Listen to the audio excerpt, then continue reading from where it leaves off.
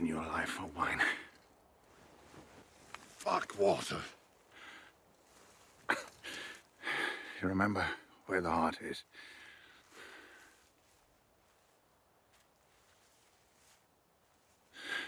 Do it.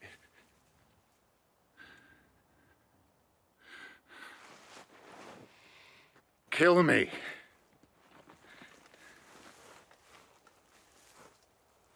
Kill me! Kill me! Welcome back. We're nearing the end of a Storm of Swords. Everyone listening, I think, am I the only one when sort of resetting my mind for the process of reading and beginning to record for our discussion for today's podcast, the one that you're listening to this week, following all the events that we've gone throughout 2015, and not just ourselves, but as a community and as a show. I feel like when we come together, it's like there's a sort of burden of responsibility to bring all of those experiences with us to the moment that we record. But the books, they've been a staple of the podcast since the beginning. Now 300 and something episodes in, we can start saying the chapters are always fantastic, and we know all of this. This is how we're here, even speaking about the story that was adapted into a massive television show. But do we get the opportunity to start our readings with the knowledge as you begin to read the chapter that, oh my God, this is when this happens? I am ridiculously excited for the conversation we're about to have, because these chapters were incredible, and they are huge moments in A Song of Ice and Fire. Every chapter I come up on, I think it's my favorite chapter in the whole series. And then the next chapter is my favorite chapter in the whole series. And then the next chapter, I'm like, oh, but I forgot about that chapter. So that's just how I've been feeling through the whole end of this book. The momentum, right? It's just incredible. It is so easy to forget, as somebody who's read the series at least one time before this, of all the detail, because it's so enjoyable to go through and to see how much you really don't retain from a detail standpoint. Like, these chapters were huge in the show, but they are so different in the book. Absolutely. In terms of how they play themselves out. Mm-hmm. And I mean, if you look at the Jon chapter, just the terms under which he goes to meet with Mance Rayder, completely different. The Arya chapter with what happens to the Hound, while we did see that scene play itself out, ultimately it was Brienne who supposedly did the Hound in. So it's really fun to go back and to get this experience all over again, and remembering just how different things are. It doesn't mean it's better or worse, but I would give a slight tip of the cap to the books in terms of how it's written, because just the level of intensity in these two chapters with the different things that are going on. You don't know if Jon is going to survive. You don't know if Mance is going to survive. You don't know if Arya is going to live. Or does the Hound survive at the end of the chapter? These are all questions that maybe even up until this moment, right now, as we're sitting here recording this, we don't have the answers to those questions. So that's what I really enjoy about getting this far into the series. Yeah, I feel like the moments are stacking up, and the tension is absolutely mounting. And I guess we have to serve a casual reminder to everyone that's listening. Like, these are our conversations about the book. This is us as a show coming together to discuss and to feel all of this alongside all of you listening. But the show exists. The fandom, the community, it all exists right now. And it's one thriving organism that is symbiotic with one another, with Night of the Seven Kingdoms releasing, with the World of Ice and Fire, and with all these tertiary things happening in a World of Ice and Fire. There's just a lot going on, and I think it's a really cool dynamic to add to reading along with the story, because you don't always have that sort of comparison. You don't always have those windows that we have into what's already happened as we sort of go back in time in the books, even though we're not. We're chronologically going further in the process of our show. We've only made it this far in the story. Eric and I have only read this far into the story. Hannah and Micah have done everything, but we haven't. So it's just cool, because I feel like with the way the show is building into the future, and the books are even further, it's the opposite with Game of Thrones. And as a book reader or just a plain show watcher, there's just a lot of different chronologies if you're listening to this podcast and the world of Ice and Fire. I know my words are getting a little mixed up, but The chronology is going to factor into a lot to the discussion coming up, I think, too, in terms of how knowing that books 4 and 5 are split by character and not by, chronological events, and sort of how to even tackle what's ahead of us in our Song of Ice and Fire read through. Who knows what is going to happen, but then even in Storm of Swords still, like you're saying, I mean, the chapters, which I would say were pretty faithfully adapted, still contain a lot of detail, and certain things like the wolf dreams, which practically plague Jon and Arya both, because they happen so frequently and, do not make it as often into the show, are basically like moving forward in time for characters, because these are plots that were dropped, these were plots that were not adapted. So while I feel like I'm going backwards, having seen it very vaguely Jon treating with Mance, it is different and it is special, and there's so much more, like the conversation with Tormund as well. Like there's just so much more that really makes it feel, I feel like I'm being pulled both backwards and forwards in time. Mm-hmm. Yeah. Don't you feel so lucky though to be able to play in this world with so many different opportunities to play in this world that we love so much? We get to see the characters from the angles of the books, we get to see the characters from the show, we get to kind of take all of this and kind of hang out in Westeros. I think I just feel lucky that we've got all this fun stuff. It's so cool. I'm thinking of Jon's chapter, and it's going to be a good conversation when I'm itching to start talking about what happened in the Arya chapter, but it's like, hold on a second. Stannis just came to the north. That moment. So it's really just think of how hot, like, just the action here, everything that's going down, right? And Orell's eagle is on fire in the sky. Huge. Yeah, that was pretty badass. Well, like, and you imagine it with the cinema. You imagine that scope now that we've had, and I went back to sort of show visuals just to see in my mind's eye, the army closing in, but in reality, there's even so much more. Oh yeah, like the burning eagle, and you're just like, holy shit. So I started with like an image of what that wildling encampment may look like, and then reading it in the book, how everybody's going different directions, people are abandoning, the giants are getting up. I'm like, holy shit, there's so much more here. The eagle's burning, the banners are, Jon's standing outside the tent watching Mance like fight for his while people. His wife is giving birth. While his wife is giving birth insane. and trying to discern what the damn banners are. So it's like all this stuff that's like so extra, and I'm just like, my mind is blown. I'm like, he's forcing us. There's so much detail here. You're just forced to abandon everything you think you know and chaos. Like see a new. Yeah. Chaos is a good way to put it. Nobody writes chaos better than George R. R. Martin. General dismay. Agreed.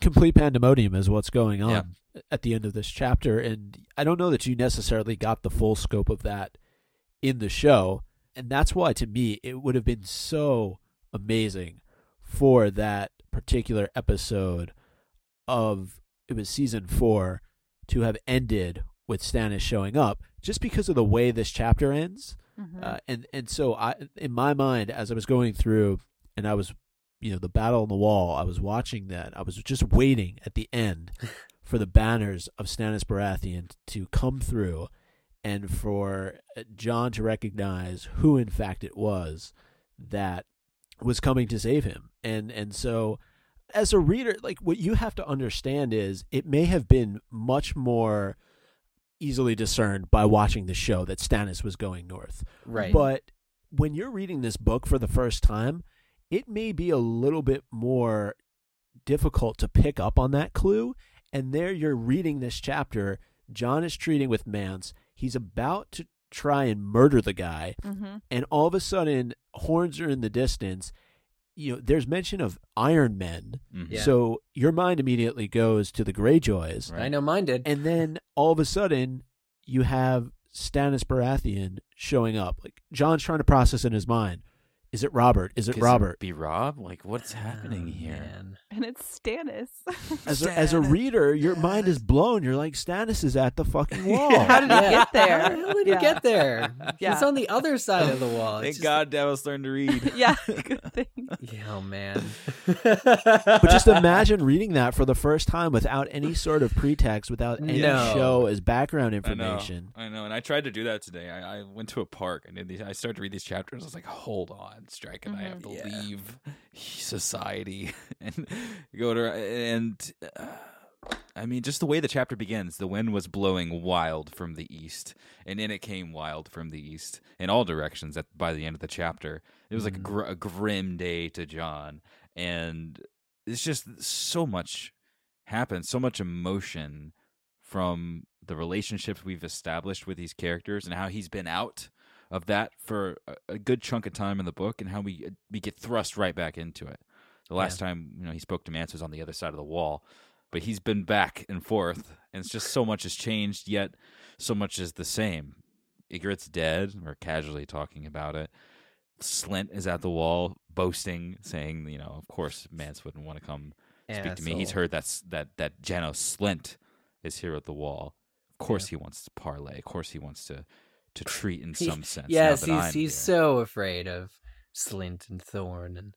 It's almost too much to talk about, guys. I mean, obviously we have to. This is our charge to have a conversation. Yeah, it's our sworn duty. Part of me just wants to read it, so everyone else can just. I know. Oh, but that's a listener's charge. Where do I start? It's absolute chaos, and it's so enjoyable. And the show would have needed such a larger budget to be able to establish this kind of action. I'm seeing lots of heavy camera angles, like they did in the show. It's just establishing the directions that they were coming in, which I thought was well adapted.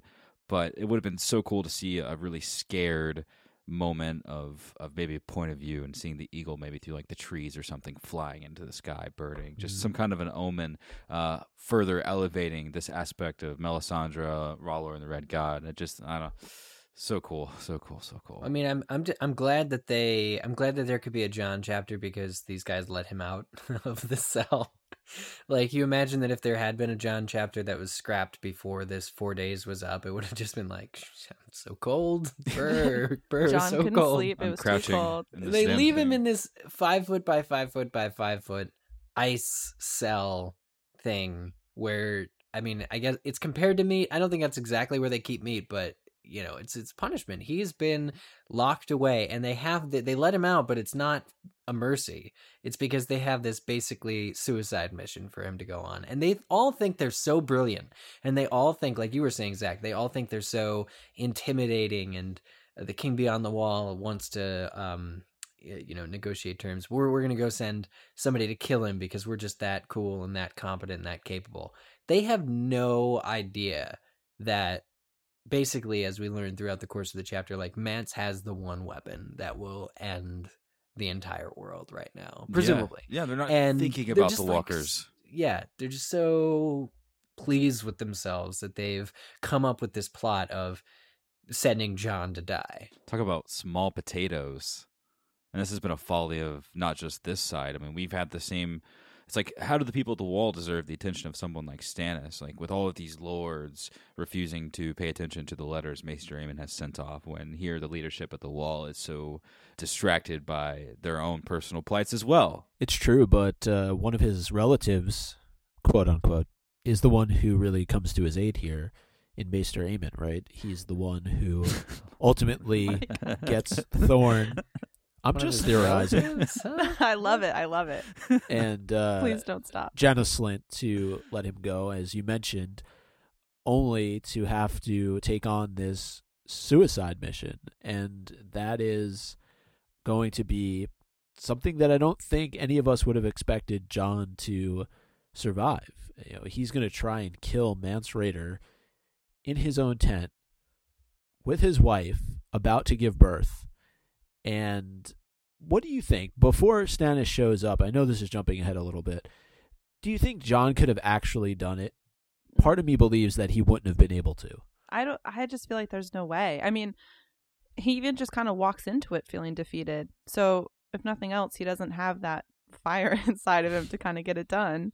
I mean, he may have been able to talk his way out of it, but I mean, Stannis really saved the day. For me, if it were him or Mance, Jon would make effort to kill Mance. He wouldn't enjoy it. He would probably think about it for weeks and months to come, but I think he would try. It's just that he's so outnumbered. He's at such a disadvantage that had Stannis not arrived, Jon probably would have failed. I don't think it would have been Jon's own... I don't think he would have been his own undoing, though. I think he was continually, and this is the interesting part, he was continually looking around for when the moment was to strike. Even when the horns sound, he's thinking, oh, I could try and cut him down right now, but he's just as confused as everyone else, so he doesn't. But as a follow-up then, knowing what we know about Melisandre and her belief in Stannis being Azor Ahai, there's been a lot of theorizing about Jon Snow being that person. So did Stannis arrive? Did the Red God arrive just in the nick of time in order to save him?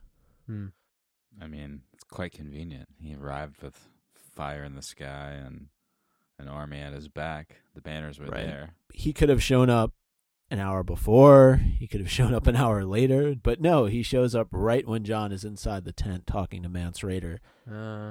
It's fate. Or good writing, one of the two. Yeah.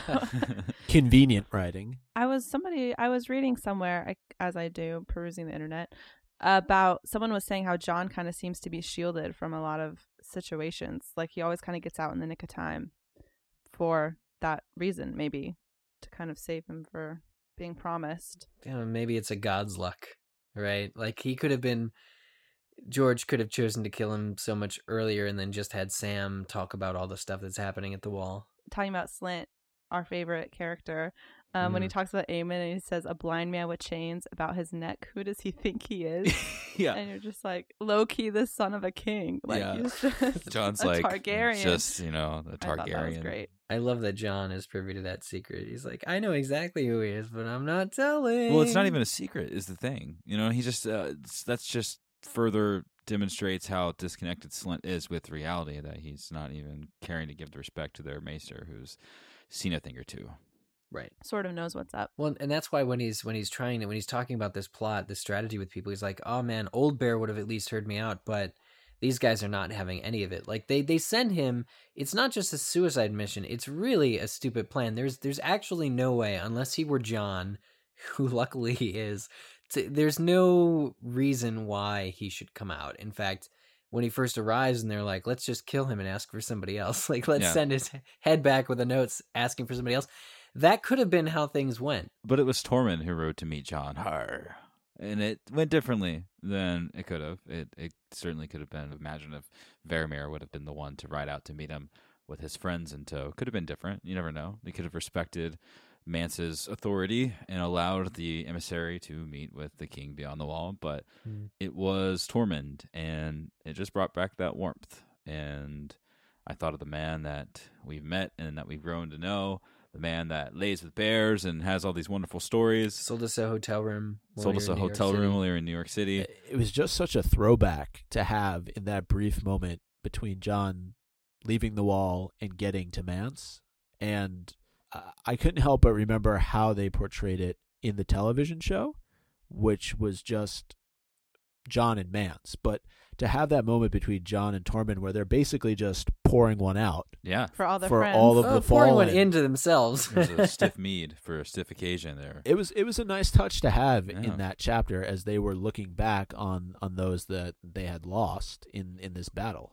Aye, some great lord was he, this Donald Noy, who Jon tells Tormund ended up murdering Mag or killing Mag the Mighty in battle.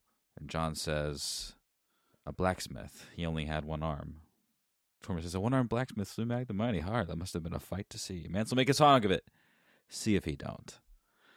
I would have liked to have seen this sort of gray, just, the feeling Jon had when he was walking out of the gate and he saw the giants whose head has been smashed in. He saw the crows picking parts of the brain out of this slain body, and they shouted snow at him, or the crows shouted snow at him and flew off. It's like, jeez, like, this is rough. I know we're going through the perspective of one Jon Snow, and we feel like, while there's heightened drama, it just kind of feels real because you know the character so well. You know what he thinks when he likes a girl. You know what he thinks when he hurts his hand. You know a lot about the inner workings of this guy's mind, but he's walking through gore of a battle toward what he thinks is his death. And a bird talks to him and says his last name. It's just a lot's happening in this chapter. But this kind of feels like a moment of relief almost with an old friend, Exactly. And it just kind of sprouts up out of nowhere. I mean, we see Tormund coming, but you expect all that he expected, which was basically that they would kill him on sight. But instead, we get a pretty jovial conversation. And I think it sets the tone really well for, it transitions us into the camp where we learn of all the different, the camp is full of cook fires. There's piss pits, animals women, children walking around freely. There's no order, and Jon is counting all this in his mind, and he's sort of understanding how they were able to stand at the top of this wall with their straw men and hold off against these guys. Even with Mance sending his plans at the Shadow Tower and having men climb and attack from different directions, pulling Bowen Marsh out of the way, like all of that being said, they were able to stand up to this massive force because of what defines them as a congregation of people. I don't know. It made a lot of sense because I think when we were on the other side of the wall and we had that sort of first transitional moment where the Thinns attacked from the back, we started to really think of this as very dangerous and scary. And it is. But I think toward the end, we sort of lost the face of who was attacking us. Mm-hmm. And now we get it again. And the first face we get after like the last reminder that we were in the middle of gore and bloodshed, which is dead bodies and brains being picked, is the friendliest of them all. He Tormund. is the friendliest Yeah. of them all. His tone was gruff yet strangely gentle. Tormund, I like that. You're right. That's actually perfectly said. Like, they're friends. It's amazing how quickly things sort of slip back into that. Jon makes Tormund laugh. He knows exactly what to say. Even with Mance, he's using the right words, and it's almost like Mance. I wouldn't use the word forgiveness, but he talks about the betrayal of Jon, and he's like, "Oh, you're in that cloak again. You're either really brave or really stupid." But it's just like he understands that Jon did what he had to do. He's not walking into, an imperialistic camp, like this vastly dangerous. Like I said, we lost the face, I think, at some point. Especially with the pace of how we're going through the books and these chapters. It's been a good stretch of time since we had a close relationship with these guys. So when Jon meets Mance, we're a little scared, and they have the exchanges outside of the tent, and Varamir's there, Harmer's dog's head's there, and what does Tormund get called? He gets called Tormund Crow Lover. And it's we're because he's not talking a lot of shit to Jon, and it's just funny because the reason they've been able to put together this division of leadership is because of the kinds of people that they are. Like how the kind of king that Mance is, the one that wasn't born into it, but the one that was like basically fought his way there. Yeah, and it's made up by people that allow this to happen. So it's just really interesting when we get reintroduced into it for this short amount of time, while they all know that at the end of the day they're probably going to kill Jon and or something terrible is going to happen to him. But we find out through conversation, amid a lot of things that tip our hat toward the supernatural, which has happened at such a higher degree, right? As we hit the end of this book, it's just like these mentions. Here's a quote: "Once a beast's been joined to a man, any skin changer can slip inside and ride him. Orell was withering inside his feathers, so I took the eagle for my own. But the joining works both ways, Warg. Orell lives inside me now, whispering how much he hates you, and I can soar above the wall and see with eagle eyes." We want to talk about important moments to hold on in our back pockets. Just in case you forgot that White Walkers exist and skin changers exist, welcome to the other side of the wall, Jon Snow. If you lose your body and She you're knows nothing. warging, yeah, okay. Jon Snow. I'll just say it's Jon's reaching out for Ghost, and he's thinking of Ghost in this chapter. There's that reference of, man, I really wish I had Ghost. Really miss Ghost right now. I just heard, I really wish I had goats, and I agreed with you. Oh yeah, goats would be nice too. Goats are nice. Aberforth. It's Absolutely. important to me that they mention the fact that Varamir has the ability to be able to utilize this eagle to fly above the wall, because when Jon is having a conversation with Mance, you'd ask yourself the question, how does Mance have all of this information about the Night's Watch? Yeah. Right. And I would think that the main way that he's been able to compile all this information is through Varamir and his ability to be a skin changer and to use a creature like the eagle to soar high above and to take stock of everything that's going on. Yeah. Now, for other places like Eastwatch, he may be getting reports sent back to him, but for the immediate situation, he's got some serious detail that only Varys would be able to get Yeah. from his little bird. So, no pun intended there. I'm just saying, like, Yeah. I was impressed by how much he knew about what was going on Jon's side of the wall. Yeah, well, he says, so we know how few you were when you stopped the turtle. which I'm just like, fuck the turtle. Mhm. Love that shit. And he says, we know how many came from Eastwatch. We know how your supplies have dwindled. Pitch, oil, arrows, spears. Like, they've got this eagle counting how many spears are left on the wall. Yeah. Even and they your know that stair it's like is not gone. that many. Yeah, even your stair is gone, and that cage can only lift so many. We're talking also about, like, planning how many more, like, how long it would take a certain amount of reinforcements to come to the top of the wall. Like, they know all of this shit. We know, and now you know we know. It's like Come take inside. us seriously. Like Yeah.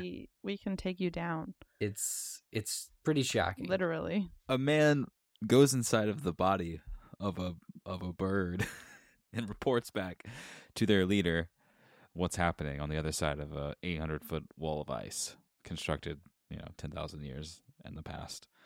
I think we like I said, sometimes we forget, and I try to remind myself and us and everyone listening, not that the reminder is necessary because we know how the story started out with the opening prologue, but like these are heavy implications in the middle of this very real exchange with real people. In the next chapter, we've got a wound that needs to have wine boiled to possibly clean it out. Like we're very heavily anchored in reality, but we have mentions of we cannot blow this horn, because if we do, this massive army of the dead that repopulates the dead and adds even greater numbers to their own army, who has been picking away at us, who we're actually worried about and who we're also tracking the movements of, will freely walk, because the days are getting shorter, and with that, the skies are getting darker, and the world is growing colder, and winter is coming.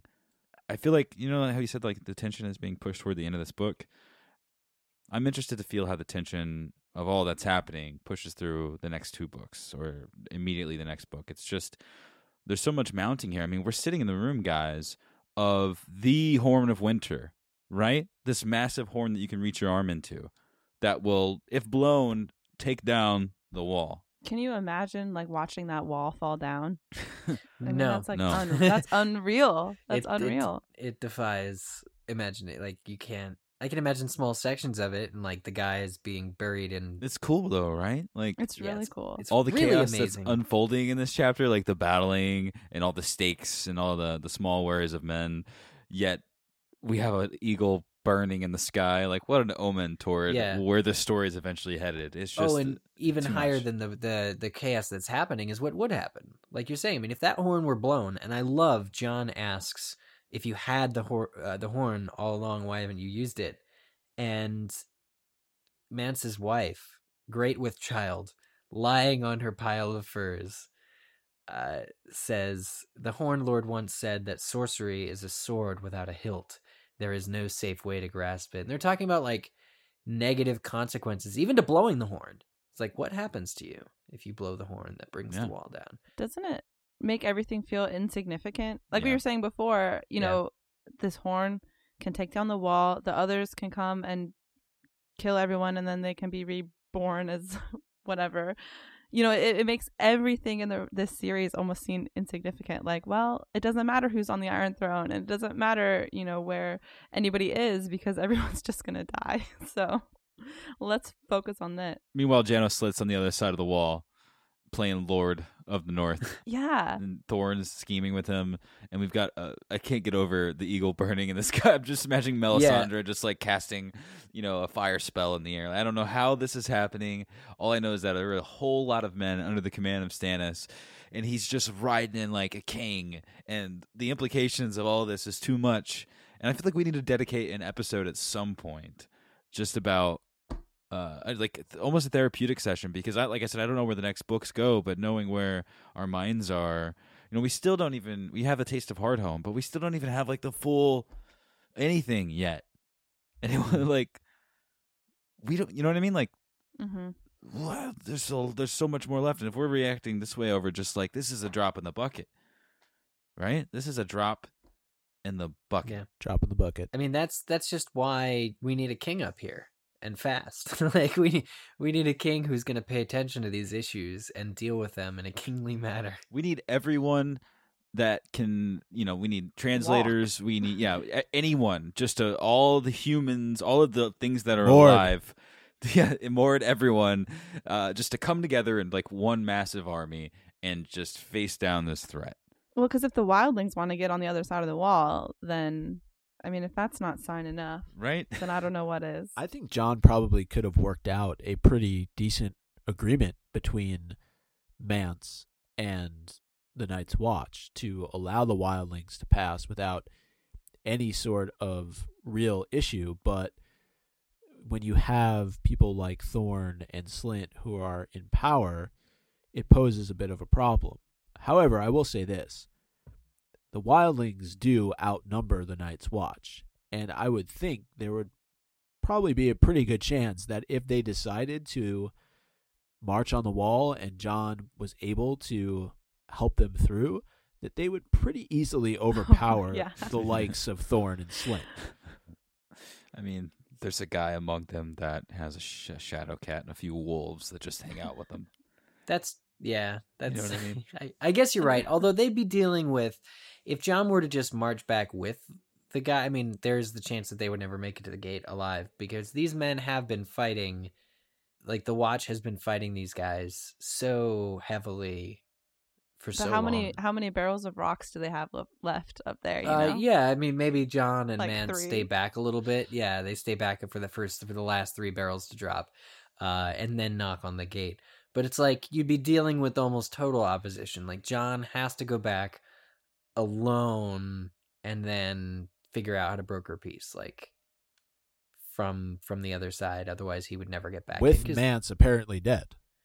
That's the terms of Yeah. how Jon can come back, is that he needs to make sure that the king beyond the wall is dead. And Mance even says that he could wait this out. He could go to Eastwatch and sort of circumvent the wall right. and lead all of his people, but his people are tired. They don't want to fight anymore. This has gone on long enough, and if there was just a way to allow them through without any sort of issues arising, then that would be the best possible solution. He's giving Jon terms of peace here, knowing that the Night's Watch doesn't have what it takes to fight this fight.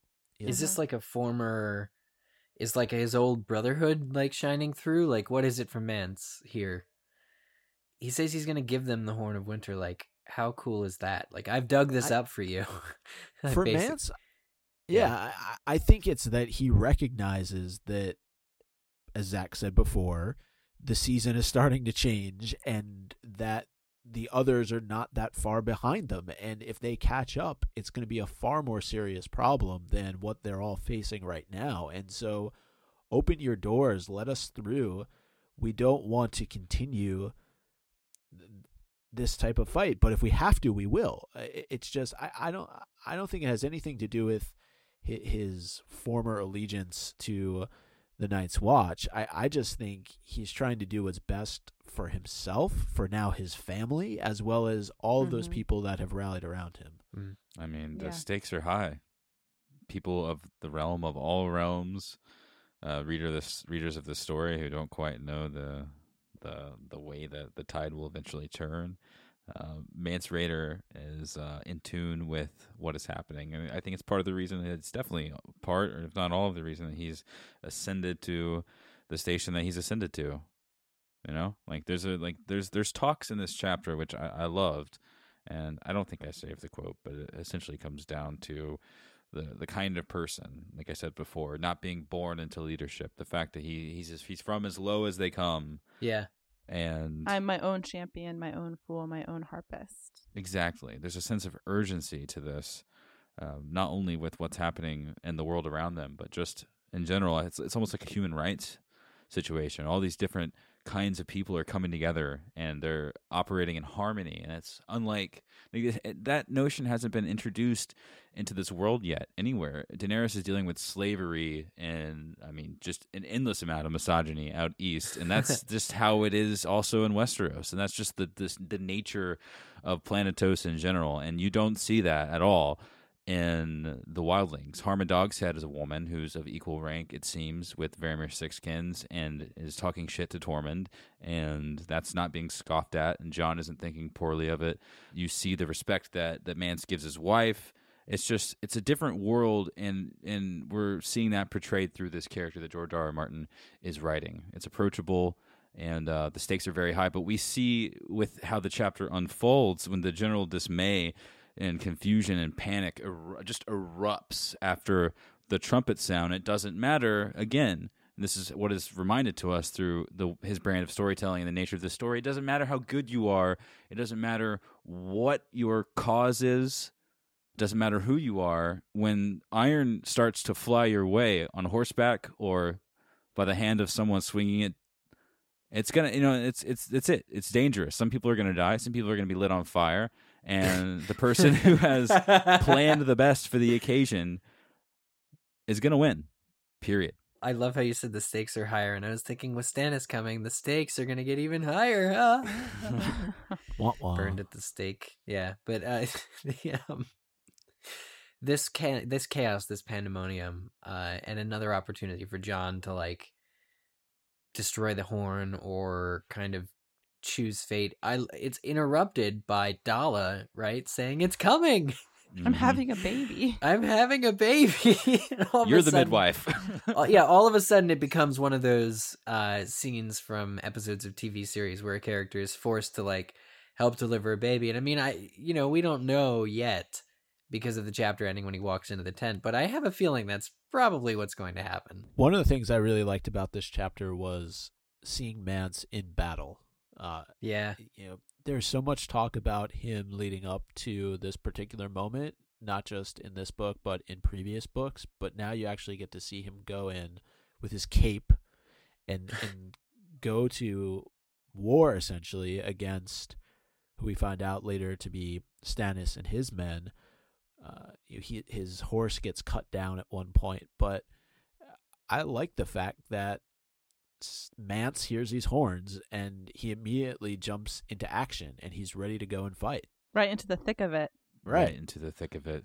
Red and black cloak just wildly flying from side to side as he fights for his life and of his family and of his men that he's so proudly brought together in this dangerous climate. Micah, you talked about it being a bigger surprise in the book if you didn't pick it up, and I would agree with that, especially because I think it's intentional usage of the words like iron to describe them. You're just like, what is this force that has gained the element of surprise, which I think obviously was key to this entire quick victory? Who is it? And then you hear it.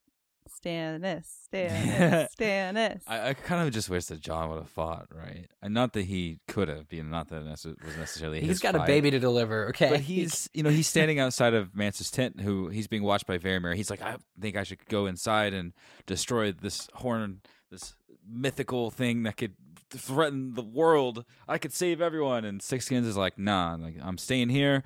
And then you see Orell's eagle, and he starts going crazy. He goes mad. And you got to think Melisandre, or whatever lit it on fire, you got to assume it's her, knew what it was, understood what it was, and took it down for a reason. And this happened to him, and his wolves are fighting each other. He no longer has this kind of hold on them. He's writhing on the ground, crawling. It's crazy, right? It's absolutely crazy. It scares me, though, because knowing the magical connection that some of the characters in this series have, what could potentially happen depending on the strength of the relationship that one has to a direwolf or a dragon or anything else out there. If in fact they are able to make these deep-rooted connections, should their animal get seriously wounded or perish, what is the effect? Mm-hmm. I'm glad that you brought that up because it was kind of a fleeting thought when I was reading Aragon? No, well, yes, that would Does be. that happen in Aragon? Oh. I think Brom has a lot of problems when that happens. But what if this is drama later on in the books? What if one of Daenerys' dragons perish, and this is just an extra level of another chapter in her life where it was a thought of mine. If that might be some kind of a thing that happens later. Maybe this And is just kind of foreshadowing those kinds of events, or maybe I'm completely off base. Maybe it just is its own isolated incident, nothing to do with it's the direwolves crazy or the too because dragons. this guy has like a rel inside him as well as he's working into the ego as it gets lit on fire and is burning alive. Like several creatures are dying right then and there. Yeah. Also, there's a magic horn a few feet away. Yeah. right? Yeah, It's yeah, like yeah, glittering, like- and you can pick it up and put it in your inventory. I was gonna Like, say we've come come on. such a long way from like the scared Brothers of the Night's Watch in the Haunted Wood, but actually we haven't. We're still No. north of the wall, Yeah. dealing with forces we cannot possibly begin to explain. Or understand. Yeah, or it's too much. understand. Men versus men. Mance has a raven winged helm he's donned. He's commanding all of these men that have, come together and joined this army that's basically the first thing like this that has ever happened in their recorded or maybe even unrecorded history. Who knows what has stood against whatever threat it was in the past. Like, we just don't know. There's so much mystery surrounding all of it, and you can't help but just like when we've done this before, whether it was Blackwater, whether it was the beginnings of the skirmishes at the wall, like, just shake your head at this just nonsensical, just stop people versus people. Like, this is territory and this is history and grudges and long-standing tradition that you're fighting for, when at the end of the day you don't want to kill each other as bad as they want to kill you, that we know of. Right? They could be stewards of the world, protecting the planet, and these organisms are it's like us and the planet with global warming. Like, they could just be protecting the planet against these parasites of human beings. We just don't know. We just don't know yet. But we like these people, okay? They sing songs, they have babies, they lay with bears. It's a good time. There's almost a moment you were saying, Zach, about how you wish that we could see Jon fight. Yeah. Almost a moment when you wonder what side he's going to fight on, because we don't know who it is coming and storming in. At least I had a second of, does he fight with the wildlings? That's on this true. one? Huh. Like, I don't know. I had kind of that moment, but So he just stood there. so he just stands there. He's like, all right, Yeah. well. Maybe But that's then- why he turns away. I mean, there's trumpets in dismay. He's like, could this be Robb? This thought goes through his head, and you can't blame him for his mind whipping to different locations while all of this is happening. We literally can't. That's why our conversation right now is so disjointed, folks at home. Like, we can't do this justice without reading it. And this would be an audiobook if we read the That's snippets true. that we would need to read to you to properly represent this. So if you're listening along and, okay, well, they talk about it enough, I don't necessarily have to read, choose this chapter and every other chapter that we've discussed. Just go ahead and read them. Just Yeah. go ahead and- just Absolutely. read I was all gonna the say. books. I was gonna say. Should we give them a preview of the upcoming Game of Thrones Storm of Swords audiobook right now? Because I want to read this closing of this chapter. Clearly, John did not get the CNN news alert that the Red Wedding happened. Right. Because Robb, Yeah. Oh. king in my heart, king in the north. I thought it was in too. my heart. I didn't know that.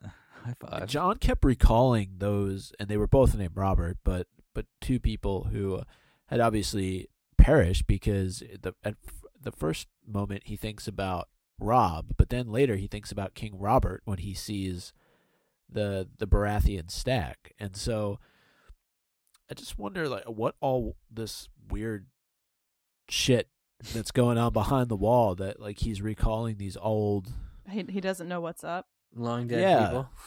but who knows? I mean, it is beyond the wall. It's I so like it. perfect that it's Stannis, though. Yeah. I just feel like that's such a Stannis thing to do, to come, and is so true to his character, to kind of stick to the law, and he just has such a strong sense of He's so justice and selfless. duty. He answered the letter. Okay. He knew there was a threat. All right. Yeah. He's like, I'm the king, I'm gonna go take care of it, kind of thing. And I mean, it's a great political move for him too, but I don't think he did it for that. I think he did it because he feels like it's his duty. God, what an epic person he is right now, riding in with this force to this Oh, place and this hell location. You know, yes. like the story that's going to be passed. He's got like Melisandre burning birds. And for once, It's his like crazy. his adhering to the law actually makes him a good guy. Sometimes it kind of Well, makes he's him. the only one who recognizes the potential for like what this means for the other seven kingdoms, right? Like, yeah. if anybody else gave two shits, they would have more reinforcement. They would immediately have all the people they would need. I understand there's fighting all throughout Westeros right now, but no war is more important. No battle is more crucial to win. And Stannis, who recently came into some money. You know, all of his troops have proper clothing. All of his horses are well fed. You know, is taking them. I mean, I know he's got a bigger plan for them all to come in through the north into Westeros, but he's taking them exactly where they're needed most on the day that they're most needed. And the timing couldn't be more perfect. And that also adds to the level of epicness. But just the idea that he did respond to the letter and he's the only one who does, it makes us love him. Like, I'm not looking forward to seeing his downfall. If his character in the books takes a downturn, I don't want to read it. Before we move on to the Arya chapter, I think this conversation is fitting for a Game of Thrones interpreted reading. Don't you, Eric? I do. It's done, Jon thought. They're breaking. The wildlings were running, throwing down their weapons. Hornfoot men and cave dwellers and thens and bronze scales, they were running. Mance was gone. Someone was waving Harma's head on a pole. Tormund's lines had broken. Only the giants on their mammoths were holding, hairy islands in a red steel sea. The fires were leaping from tent to tent, and some of the tall pines were going up as well, and through the smoke another wedge of armored riders came on barded horses. Floating above them were the largest banners yet, royal standards as big as sheets, a yellow one with long pointed tongues that showed a flaming heart, and another like a sheet of beaten gold with a black stag prancing and rippling in the wind. Robert, Jon thought for one mad moment, remembering poor Owen. But when the trumpets blew again and the knights charged, the name they cried was Stannis. Stannis. Stannis. Jon turned away and went inside the tent.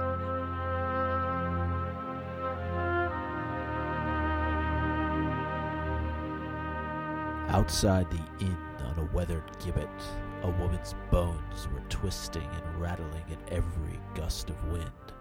I know this inn. I know this I thought inn. you were saying it for a second, Micah.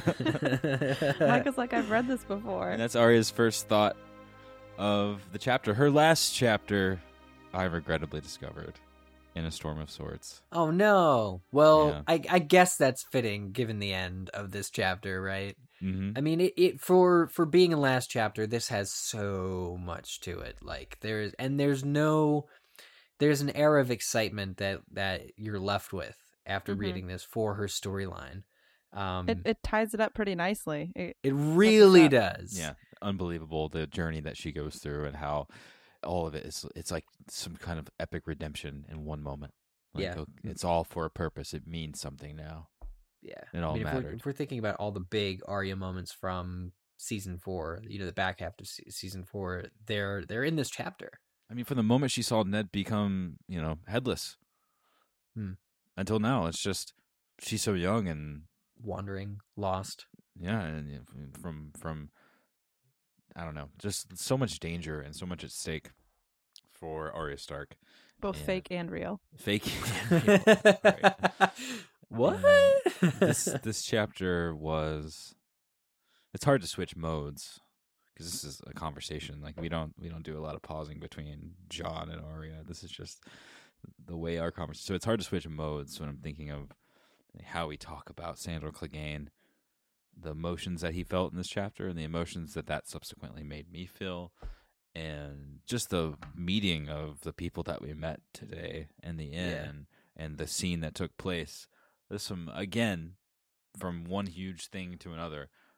A Storm of Swords has just been everything that you guys said it would be. I completely agree. You're talking about a character who feels as if she doesn't really have anything left, especially with her sister. Nobody knows where she is. Is she alive? Is she dead? Is she flying through the sky?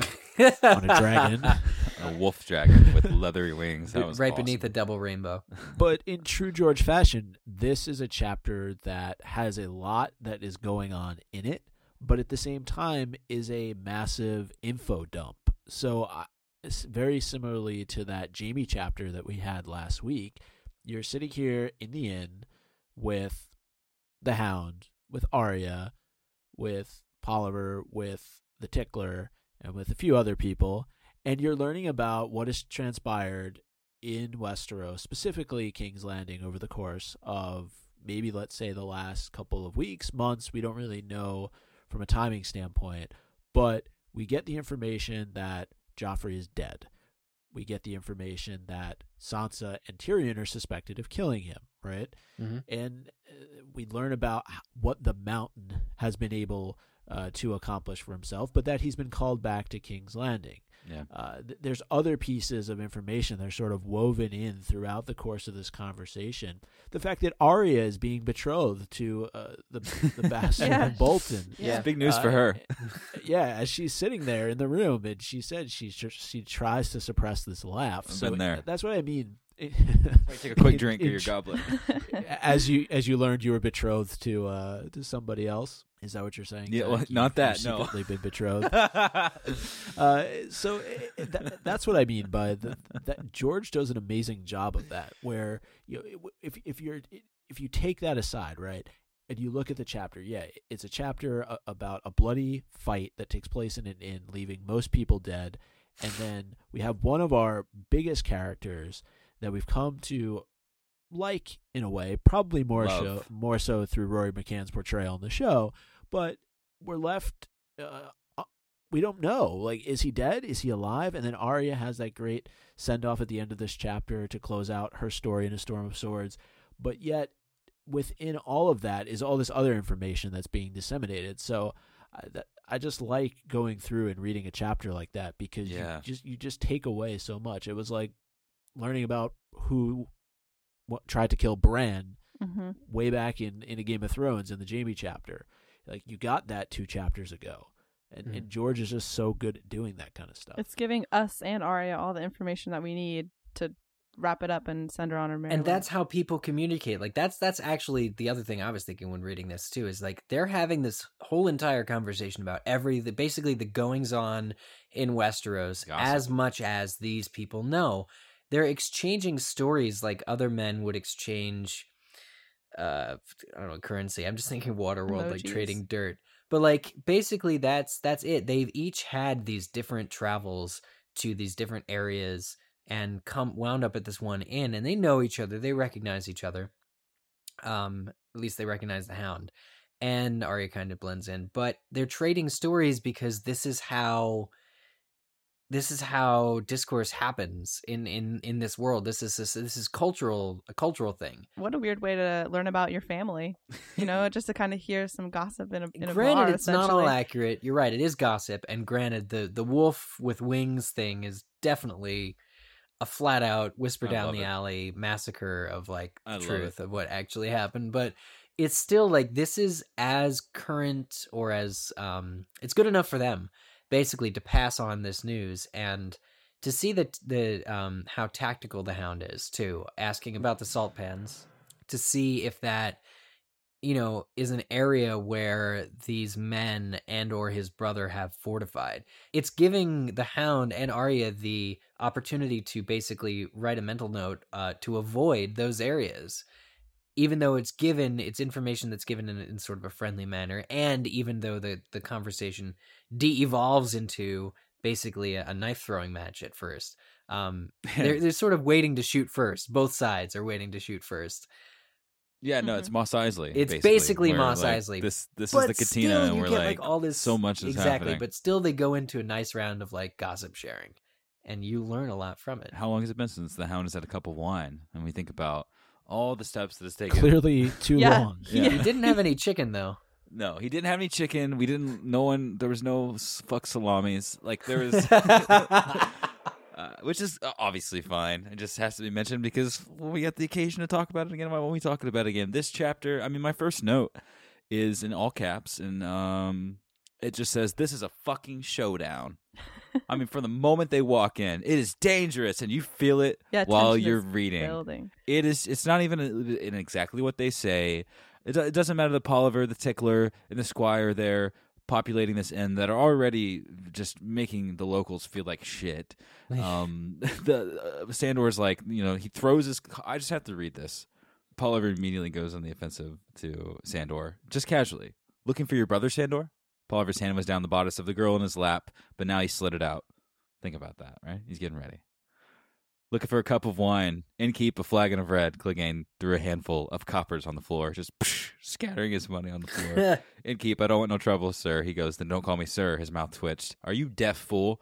I ordered wine. As the man ran off, Clegane shouted after him, 2 cups! The girl's thirsty, too. So it's violent, dangerous. There's copper on the floor. It's just, you know what I mean? Like, what a way to start all of this out. I love the way that the men are talking candidly to each other. Like, I think it's Polliver says to the tickler, or the tickler says to him, "When you're done drinking, you'll tickle the innkeep to see where he keeps his gold, the way you always do." And then it says the innkeep suddenly remembered something in the kitchen. The locals were leaving too, and the girls were gone. Like, everybody knows shit is about to hit the fan. About to go down. Yeah. And Arya knows that they should leave. And Sandor, everyone knows that they shouldn't be there, but this is where they are. Damn it. And then the Hound drinks too much. He chugs half a flagon at first. It's a nice fatal flaw to have. Well, not really, but it's like because I love this whole discourse as or this info dump as a pretense to killing each other very brutally, but also there's the Hound getting too drunk to really fight back. These characters that we really like Tyrion and Sansa, like people that mean something to us, that we're so close to, like we're basically best friends with these guys. But the rest of the realm, especially this far into Westeros, aren't as close. But yet the story of like the progress of Tyrion's trial is being talked about casually in an inn this far into Westeros. It just really, it helps you understand the level of importance they have and the history of how the world is unfolding right now, how much they matter. Especially when we're in point of view, we're able to kind of take a step back. Yeah, and when we're with them, it's how do you feel Tyrion's concerns there in the moment. He's just like everyone else. It's almost like Polliver is important to Polliver, right? So to him, Tyrion and Sansa are just 2 other people that they obviously are much more high-ranking in terms of the hierarchy of Westeros. But to him sitting in a bar, they don't mean anything. But to us, like personally, we are reading their chapters. Not to say that if we were reading Polliver's chapter, he would mean anything to us. But I want to read the Squire's chapter. They matter enough to Polliver to know these details. Do you think Tyrion knows anything about Polliver or the Tickler? No. But No. the Tyrion's also not planning a trip to these areas. It's fun because we're getting sort of the coolest people in the realm through this story. We're not reading the story through the eyes of someone who's grown up and Maidenpool, and he's got one day I'm going to make it to King's Landing, and the end of the king tourney's happening, and maybe he gets stuck in the middle of the action. It's not like Duncan the Tall kind of comes in from the wings and eventually gets into the fold. Like no, like Tyrion Lannister is our point of view. Arya Stark, the girl that's getting talked about getting married off right in front of her, is actually sitting in the inn with you. These are the characters that we, we're with, and she's about to stab a knife into your squire's belly. That's the interesting thing, though, is that they're all part of this larger story. However, if you're sitting at an inn somewhere along the King's Road and you're there with these characters, what they're going through is completely different than what somebody in Old Town is going through while all this is going on versus someone, in the North versus somebody out East. They're all feeling different ramifications of the same plot, but it to me that's what is done so well. And I talked about at the beginning of this particular chapter, but the fact that you're able to get that sense that yes, these are characters we've met before, but there's also these common townsfolk that are sitting there in the bar that probably are just trying to make it through this War of the Five Kings without being affected in any way beyond just maybe financially or they're trying not to be casualties of war, essentially. I just realized how brave it is. Well, they're very intelligent because they get the hell out of the way right before the long steel song, as it's described, comes about. But at the same time, like, it is brave of them to even have an inn that's open, like, to still say, well, people got to eat. Well, these soldiers are traveling these lands, because they open themselves up to these looters and, like, these terrible people like Polliver and his gang to do it. Like, it is an odd form of bravery to still run an inn in this time of crisis. I mean, what else are you going to do if you need the money to live? Gotta get money, get paid. Gotta. But even these big, massive point of view characters that we love, George R. Martin, can still write these minor guys so well. This little pimply kid who keeps calling the Hound a puppy. Oh, he which just I think thought is that he great. was going to see some girls today. I know, and now he's too riled up, and so he's here to fight. Arya took care of him. Utter chaos, ladies and gentlemen. Connected with Yeah. the last chapter, though, right? Yeah, it's another Mhm. chaos chapter. Yeah, the sense of just what's happening. I hope I don't get clipped by a flying flagon. Sander says, "If you want me, come and get me." Sander pushed back away from the wall and stood in a half crouch behind the bench, his sword held across his body. "You think you won't?" said Polliver. "You're drunk." "Might be," said the Hound, "but you're dead." Oh, his foot lashed out and caught the bench, So great. driving it hard into Polliver's shins. Somehow, the bearded man kept his feet, but the Hound ducked under his wild slash and brought his own sword up in a vicious backhand cut. Blood spattered on the ceilings and walls. The blade caught in the middle of Polliver's face, and when the Hound wrenched it loose, half his head came with it. Ew, it's so gross. That's totally like Bill Nighy in what's the vampire movie with Twilight? Kate Beckinsale? No. Right? Underworld. That's the only one. It's the only vampire movie I've seen. Yeah, it's the Similar one that thing matters. happens to Bill Nighy's character. The head just falling off. Despite everything that's happened to the Hound in this fight, he's still able to completely remove somebody's head from the rest of their body. Yeah. It shows you just how fierce of an individual he is, and this could be seen as a turning point for Arya, not only to what she does to the Squire, but what she does to the Tickler.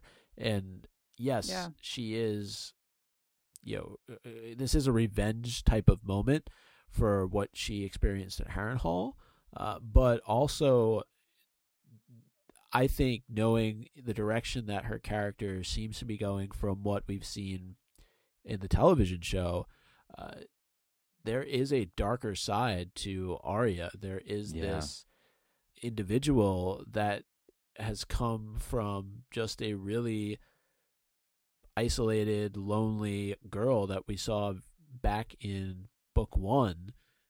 She's really transformed herself, and she's, I won't necessarily use the word matured, but what she's grown into here would be cause for concern. Definitely.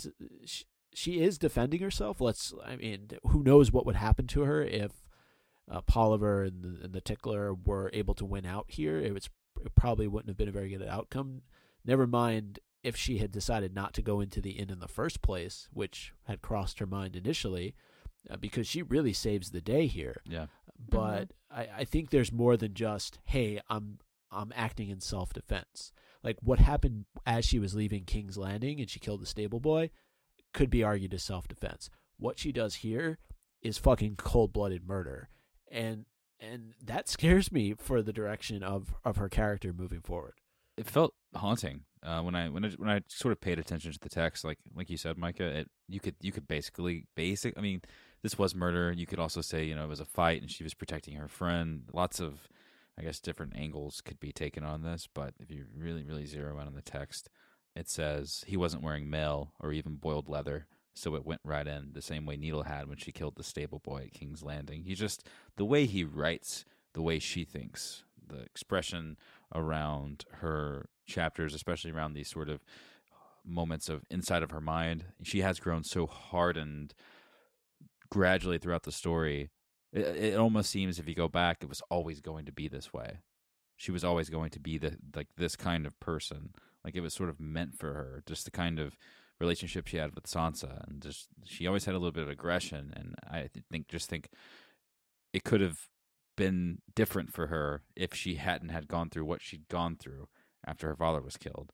But it's just the world that she was forced into, and now her sort of tenacity has been pushed into this. Like she's basically been forced into being like this, and this was sort of, I guess you could say, the last straw after seeing the Hound being in a corner, like against the wall, drunk off of all the wine he'd been chugging for bad reasons. The person she's traveling with, he's weak just like everyone is, and they're making fun of him right to his face. They're saying, "I heard that you ran away from the Battle of Blackwater when it got too warm." They're calling him a coward. They're talking up his brother, who he hates. Like all of this is dangerous. It's like I said, it was a showdown. It was tension. It was, I mean, you knew something was going to happen, and just because of the way that they spoke to one another, and it only took the slightest movement, the slightest, the tickler was reaching back to his neck, and he could have been scratching, but Sandor knew, and they all knew that once they saw each other, how it was going to end. And after he luckily, used that dangerous weapon, you said, like, look how strong he is. These people aren't walking around with guns. It's not 2015. They're walking around with giant pieces of metal that, if used correctly and used with the kind of skill that you'll come to have after practicing with it your whole life, they can be very, very dangerous to meat bags that walk around held together by strips of bone. And when 2 versus 1 drunk guy is taken down to 1 versus 1, she can smell the fear of the tickler. Runs up behind him and just starts stabbing him over and over. This is a huge turning point for her. Yeah, it really reminds me of the Maren Trant scene in the show. The show basically took it down a level because it was maybe too fast of a transition. She hadn't quite gone to Braavos yet, so she still asked him a question in the show. She said, "Can you move your legs, boy, or can you walk, or whatever?" Remember? And then stabbed him through the throat. But these are all the questions that he was asking over and over. Where are the Brotherhood hiding? I don't know. And they heat up the bucket, and the rat burrows into the guy's chest. This is that guy. The utter brutality of it, of course, you can compare to what happened to Maren Trant, but that's the scariest part, isn't it? She hasn't even made her way to Braavos yet, and here she is doing what she's doing to the tickler. The Hound essentially has to pull her off because of the brutality of what's going on here. The Hound, the guy who has brutally murdered plenty of people in the course of his life, is pulling off a 9-10-year-old girl from the body of a grown-ass man who she has just brutally murdered. So as Hannah pointed out, this is a huge transition for her now after what has happened at this inn, a place she stayed at when she was a child with her sister and Septa Mordane, right? Which is kind of cool. Kind of cool that this happens here. Arya here, and then later on when she leaves the Hound and gets on that boat, she's finally getting to take control of her own destiny. She finally gets to, after all this time of other people making decisions for her and taking her along, she gets to make choices and she gets to act. And it is crazy what she's doing, and she is flirting with some really dark stuff and walking a dangerous line, but she's taking control of who she is, and I'm kind of into it. He sees it. Like you said, the Hound pulls her off of her kill, and I feel like the adrenaline didn't stop for me. And did you guys feel adrenaline when you were reading this? I felt like it was kind of building up, and then it definitely, as she's stabbing him, is there silver? Stab, stab, stab. Gems, stab, stab, stab. Where's Lord Barracks? And that immediately Sandor's connecting it to other things. He's like, man, she's got some demons inside of her. How many?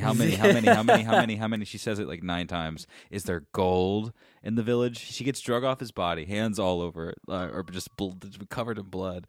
And I felt like, okay, well, they're immediately even closer now. They just truly felt like a pair at that moment.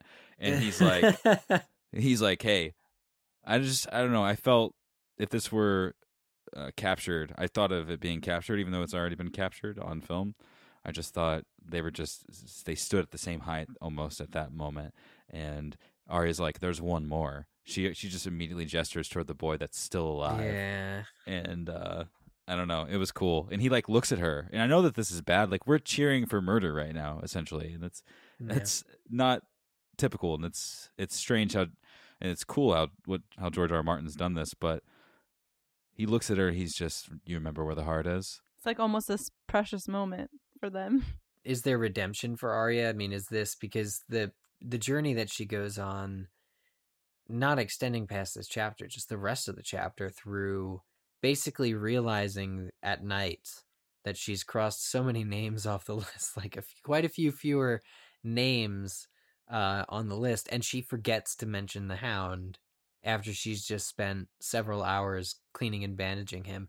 She realizes later that she's forgotten to say his name and is oddly confused by that, but doesn't necessarily immediately run back and say his name.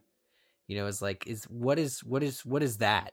What is she doing? What's going on inside her head where she's just killed some people and she regrets that the people who have died, like Joffrey, she didn't get to kill herself, but yet she's giving somebody like the Hound at least momentary reprieve from her promise of wrath and revenge. Fighting, being in that much danger, together, breeds a much stronger bond. Maybe with her own experience with killing, she understands it more. Maybe she's grown darker, and I don't know. There's a lot of things that could mean. We've just seen her brutally murder the Tickler, but yet the Hound has to basically recount to her all the ways in which he is terrible.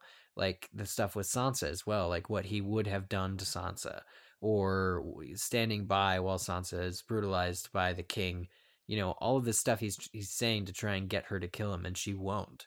And it's like, okay, that's good depth there for this character.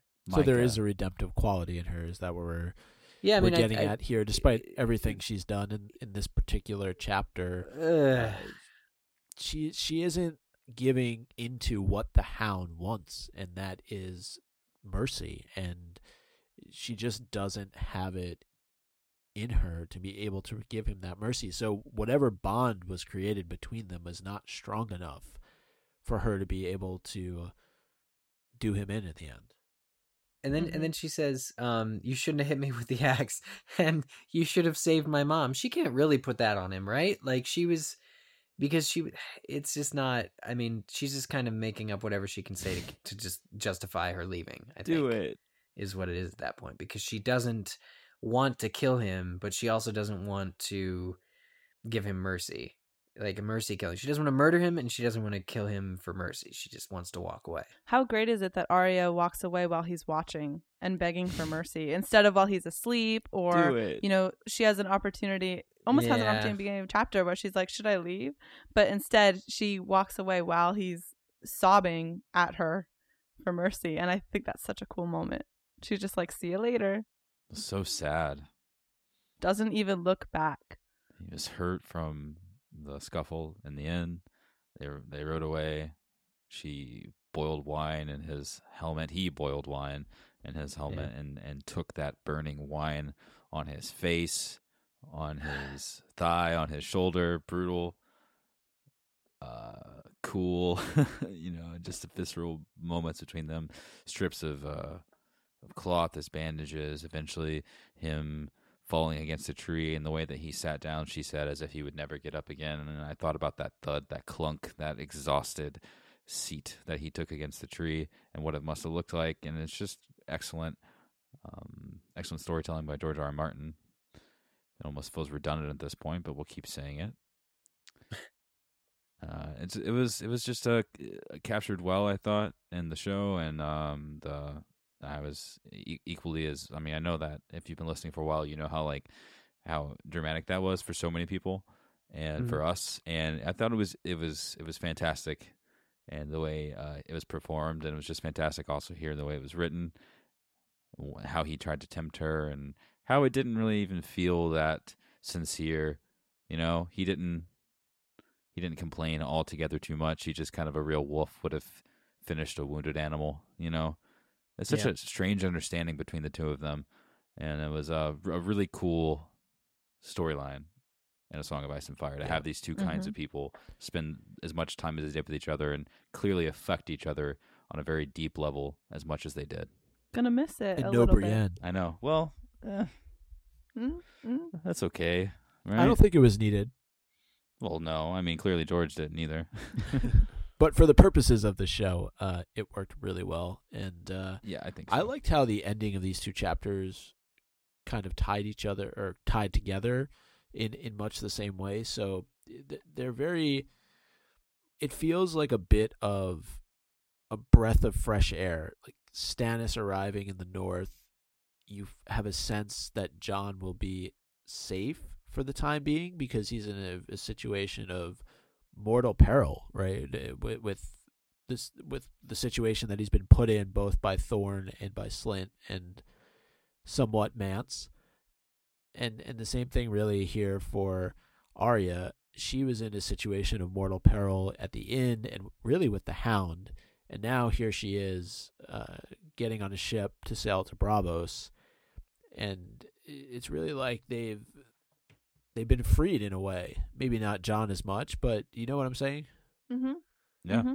I think that we're going to have a mixture of these kinds of endings. Obviously, they can't all be Stannis arrived.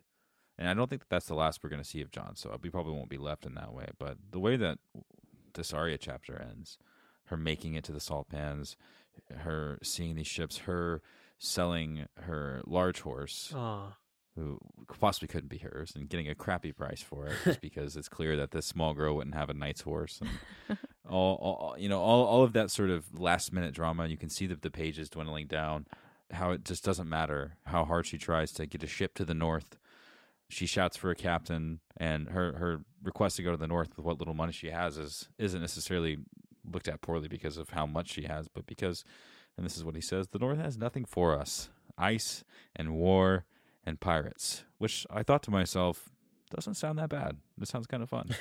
But of course, it's not very fun for these people that aren't connected with our story, that are these merchants and traders, and they're just trying to make some money, right, in this world. And we learn that they're headed to Bravos. Bravos. Yeah. When the pirates were made mention of it, it made me wonder if perhaps they had sailed past Salador San and some of Stannis' men on their way to where Arya is meeting them. Just kind of tying the two chapters together even more.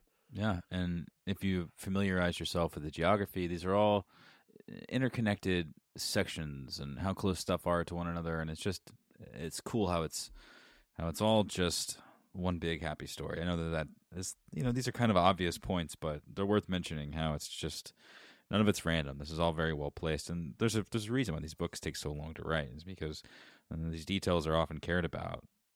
This coin that we got introduced to us so long ago in such a strange way is pulled out of her small clothes and handed over, and immediately, and the chill happened again while reading. The respect is given to Arya. He says, "Of course you shall have a Of kingdom." course. You wouldn't give her So the time cool. of the day 5 minutes ago, or barely was turning to leave. And then she reaches in and finds the coin. He's like, one more silver won't do. And then she says it, and she's like, oh yeah. And her mind is like, oh yeah, Jaqen told me to say the words. And then she says the words. And then he immediately puts 2 fingers to his eyebrow. It's so great. I can't imagine that weight. That weight would have It's killed just me. a perfect way. Oh yeah, that weight must have sucked. my But it's God. also the perfect way to have ended her story with. It's just she's being given such respect, and it's not for being a Stark, right? It's just she's been given. You can clearly tell there's great things in store for her arc. If a random stranger sea captain is stopping what he's doing and is basically giving her his quarters for this long journey across a narrow sea. Right. Yeah. It's like you said, Hannah. She's making her own decisions, and not only that, she's getting treated like this. It's a bright future. It looks, after all that she's gone through. Taking control. What troubles me though is that killing has now become a option for her. Even with the woman who owns the stable that she sells the horse at, she contemplates killing her, and that worries me for Arya moving forward. That she would think about. Yeah, I get it. The lady's trying to swindle you out of some money here because you look like you crawled out of the sewer. But she's still this probably nice old lady. She probably has kids. She's a mom and Just doing her job. maybe a wife. Yeah.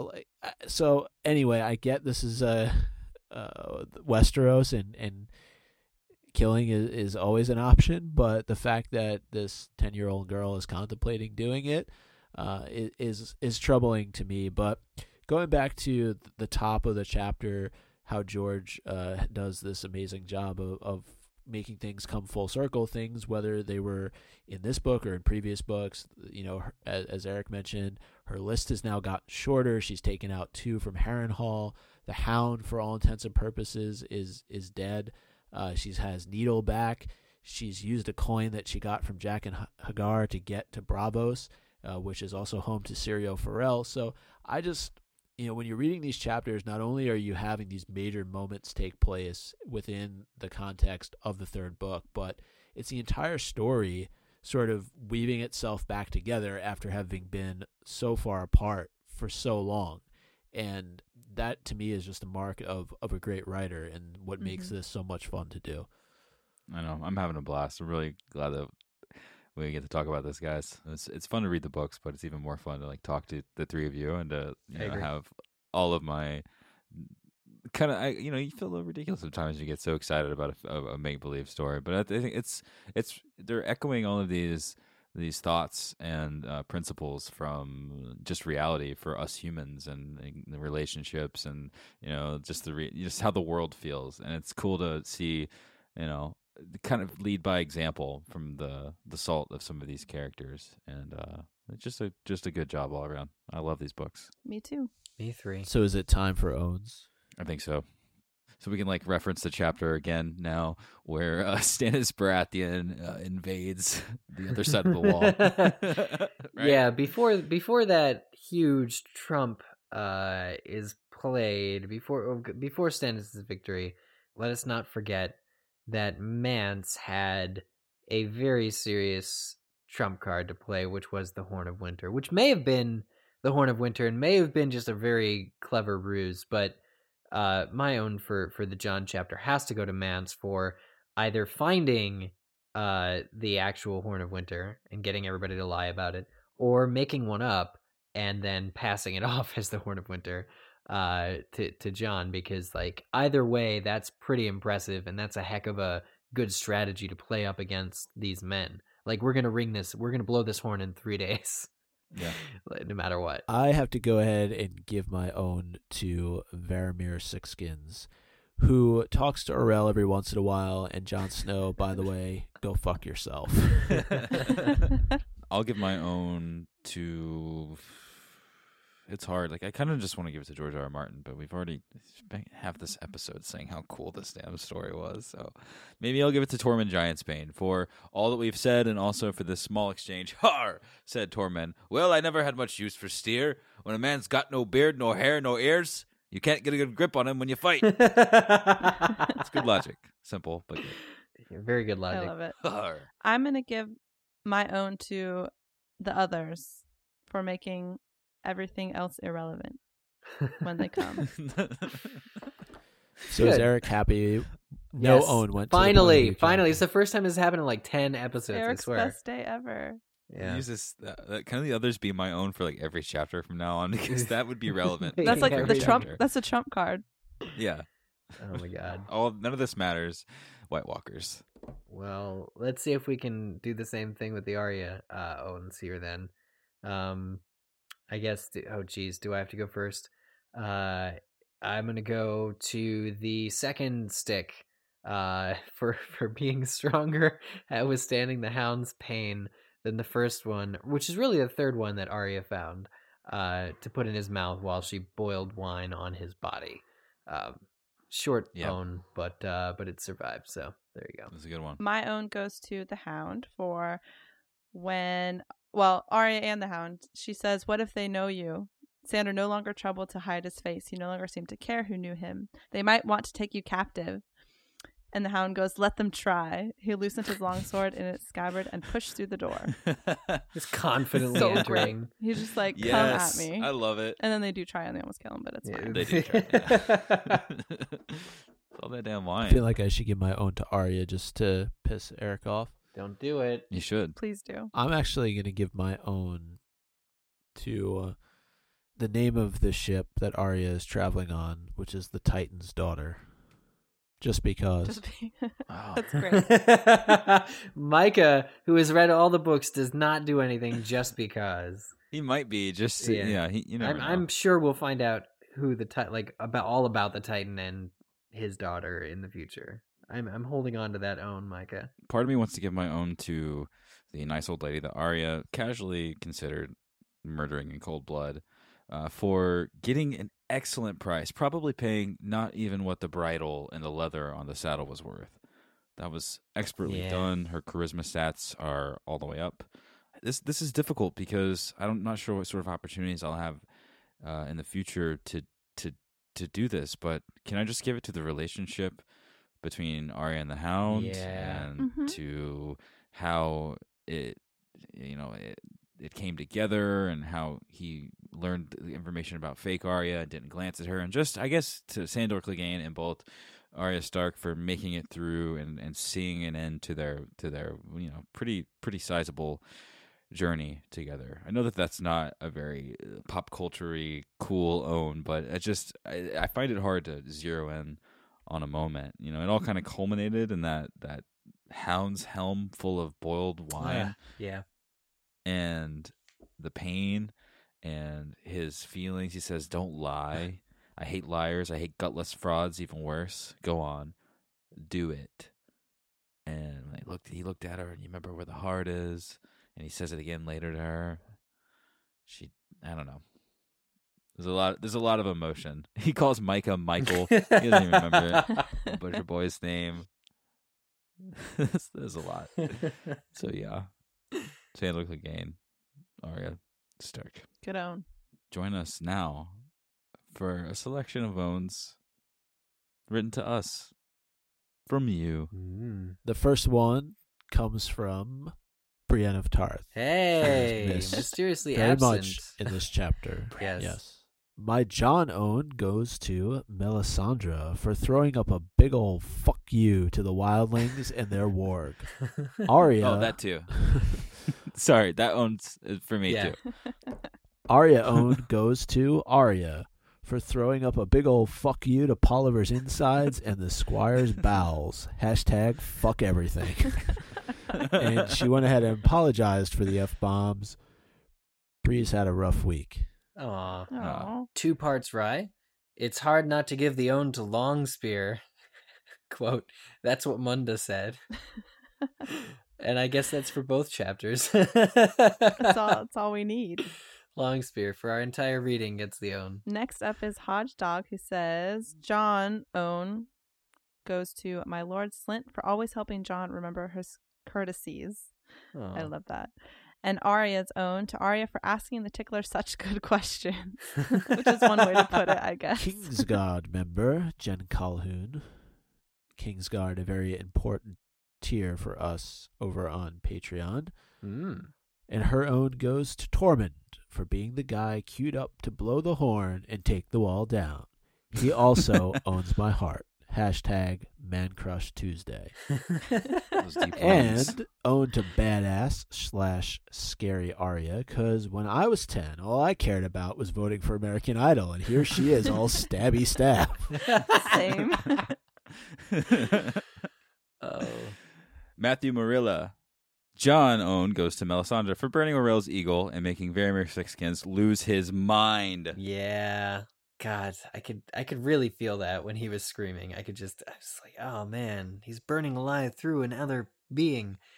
Joseph Wayne, wonder if it's any relation to John Wayne, says own to John for pointing out the humanity of the free folk. Anti-own goes to George for making Arya terribly sad and tragic. An anti-own, I like it. It is a tragedy when you become a murderer, like a very vicious killer. Mariah Lovegood says, for John, own to Book Stannis for answering the letter from the wall. Yes, Yeah. thank you. And Arya, own to Arya for showing no mercy. Never. Well, at least plenty of our listeners have given owns to Arya. So you Yeah, guys- so to make up for yeah, to make up for your guys sidestepping. they're doing it on purpose. And I hope they keep doing it. Susan Stacy writes in, don't you just love the drama of Stannis and his cavalry surprising Mance Rayder? Her owns. Stannis owns the day. Stannis. And for Arya owns Needle once again. That's such a That's great true. thing. I see what It's so you've done. great Yeah. that she has Needle back. Jeff Lightfoot. John chapter owned to John's inner monologue while listening to Slint. Him thinking of Ygritte kicking his ass if he sees her in the afterlife, and his wanting to tell Janos who Maester Aemon thinks / knows who he is cracked me up. And Arya owned the Hound for teaching Arya yet another life lesson: never drink too much, too fast on an empty stomach. The wounds from a night like that might leave you asking some poor soul to stab you in the heart the morning after just to end the misery. Not to mention the hangovers. Thank you, Jeff Lightfoot. We also heard from Zo Yin. Hi, Goo. First time own, long time listener. John chapter own goes to Tormund's happiness that his daughter got stolen by a guy famous for his, quote, long spear. And the Arya chapter own goes to the squire with the big pimple for goading the Hound with his insult. Yes, yes. Puppy. And then last we heard from Reese Palazzolo. Owned for John chapter, again, goes to Janos Slint for making me want to cut off his manhood and feed it to the goats. Oh, Or in man. this case, it tends. Arya. Arya's own goes to Needle for finally finding its way back to its true owner, and Arya for finally getting her sweet, sweet revenge on the Tickler. And can I give another own to Jeff Lightfoot? Don't know if we mentioned this on the show, but he carved an incredible Game of Thrones pumpkin this Halloween season, and we'll put it in the show saw notes. this was truly awesome. Yeah, so thank you for your pumpkin carving. Thank you for sending in your owns yet again. We put out the call like not even that long ago before we recorded, and it's just like sometimes you're just like, okay, well, I hope that there's owns. I hope people living their normal lives, have maybe see this before we start recording our episode. Maybe we should have posted this maybe yesterday or so, but again, you all at home do not disappoint. So thank you for cascading along with us on this journey for 302 episodes now. Rising to the challenge. For carving pumpkins. Did we challenge them to a pumpkin? We will next year. We'll get some competition. But if you would like to send your owns in the way that these lovely listeners have, you can do so to us over via Twitter, which is twitter.com/gameofowns or @gameofowns if you're already signed in. Facebook.com/gameofowns. You can scroll upon our wall. Haven't said that in a little while. And email as well. Contact@gameofowns.com is our address. Send us some email love while you still can. Few chapters remain of this book. Or while email still exists. Yes. That's what I was It's expecting fast you to say becoming extinct. Before the White Walkers come and destroy everything. That's right. Exactly. You can also head on over to iTunes and leave us a rate and review. It is the month of November, so in this month, as the White Walkers approach, nothing less than 5 stars is acceptable, or use your imagination to figure out what might happen to you. Micah, we can say winter is coming again. We can. Ooh. Yes. And it makes sense. Winter That's pretty is cool. coming, and if you don't rate us 5 stars, it will come for you. We will get to some of your reviews on the next episode. I know people have been waiting for those reviews to be read, but I promise it is worth the wait. Hopefully we hear from our good friend Taxi Diver if they were allowed to leave us another review. But after we one of the banned reasons why we do encourage reviewing the show is because there are a lot of people out there who are looking for Game of Thrones podcasts in the what they consider to be the off season between seasons 5 and 6, and we want to be that podcast for all those out there, and by reviewing us, it's a great way for other people to find out that we exist. So we appreciate you heading on over to iTunes and reviewing and rating the show. Speaking of new listeners or listeners who are looking for a new way to interact with the show, we are over on Patreon. We, Game of Owns, are over on Patreon. It's patreon.com/goo, which, we haven't called ourselves Goo like out loud to people in a little while. Or I feel like we should do that more often. But we are Goo. Goo is what we do. We have a lot of really cool, special, exclusive media for our patrons over on Patreon, and you'd be a fool to miss it. You would be what they made, what Mance Rayder disguised himself as to... Actually, that was a singer. Okay, analogy falling apart. You would be a fool to miss all of the cool content that we have. You would be a bard if you missed. You would be, what's Jingle Bells if you were to miss all the content that we have over on Patreon. And it's carefully curated, developed, produced. Go check out our tiers, and it's a great way to support the show in general, to just allow us to continue to do everything that we are doing. Case in point, episode 300. Go listen to that if you have any questions, and I'm sure you'll be put at ease. So this is it's a cool thing. Go check it out at patreon.com/goo, and we really appreciate it. Sam and John are up next, so very quickly we are back with Jon Snow. Oh man, that'll be fun. And we haven't seen Sam in a bit, so it's going to be good to meet him. Yeah. Maybe Sam will stop by and visit the show. Perhaps. Oh, He's been on guys vacation. I hear that he's been twinkling his toes in the sand, but winter is approaching, and we're getting closer and closer to the end of a storm of swords. Hey, thank you, the three of you guys, for hanging out and for being my friend, and all of us making this podcast together, right? It's cool. Absolutely. Maybe next we'll come out with a rock album. Oh, that'd be cool. between the Maybe. next 300 I like that. episodes. You know nothing, Maybe- Jon maybe Snow. who- I want to play You know drums. nothing, Jon Snow.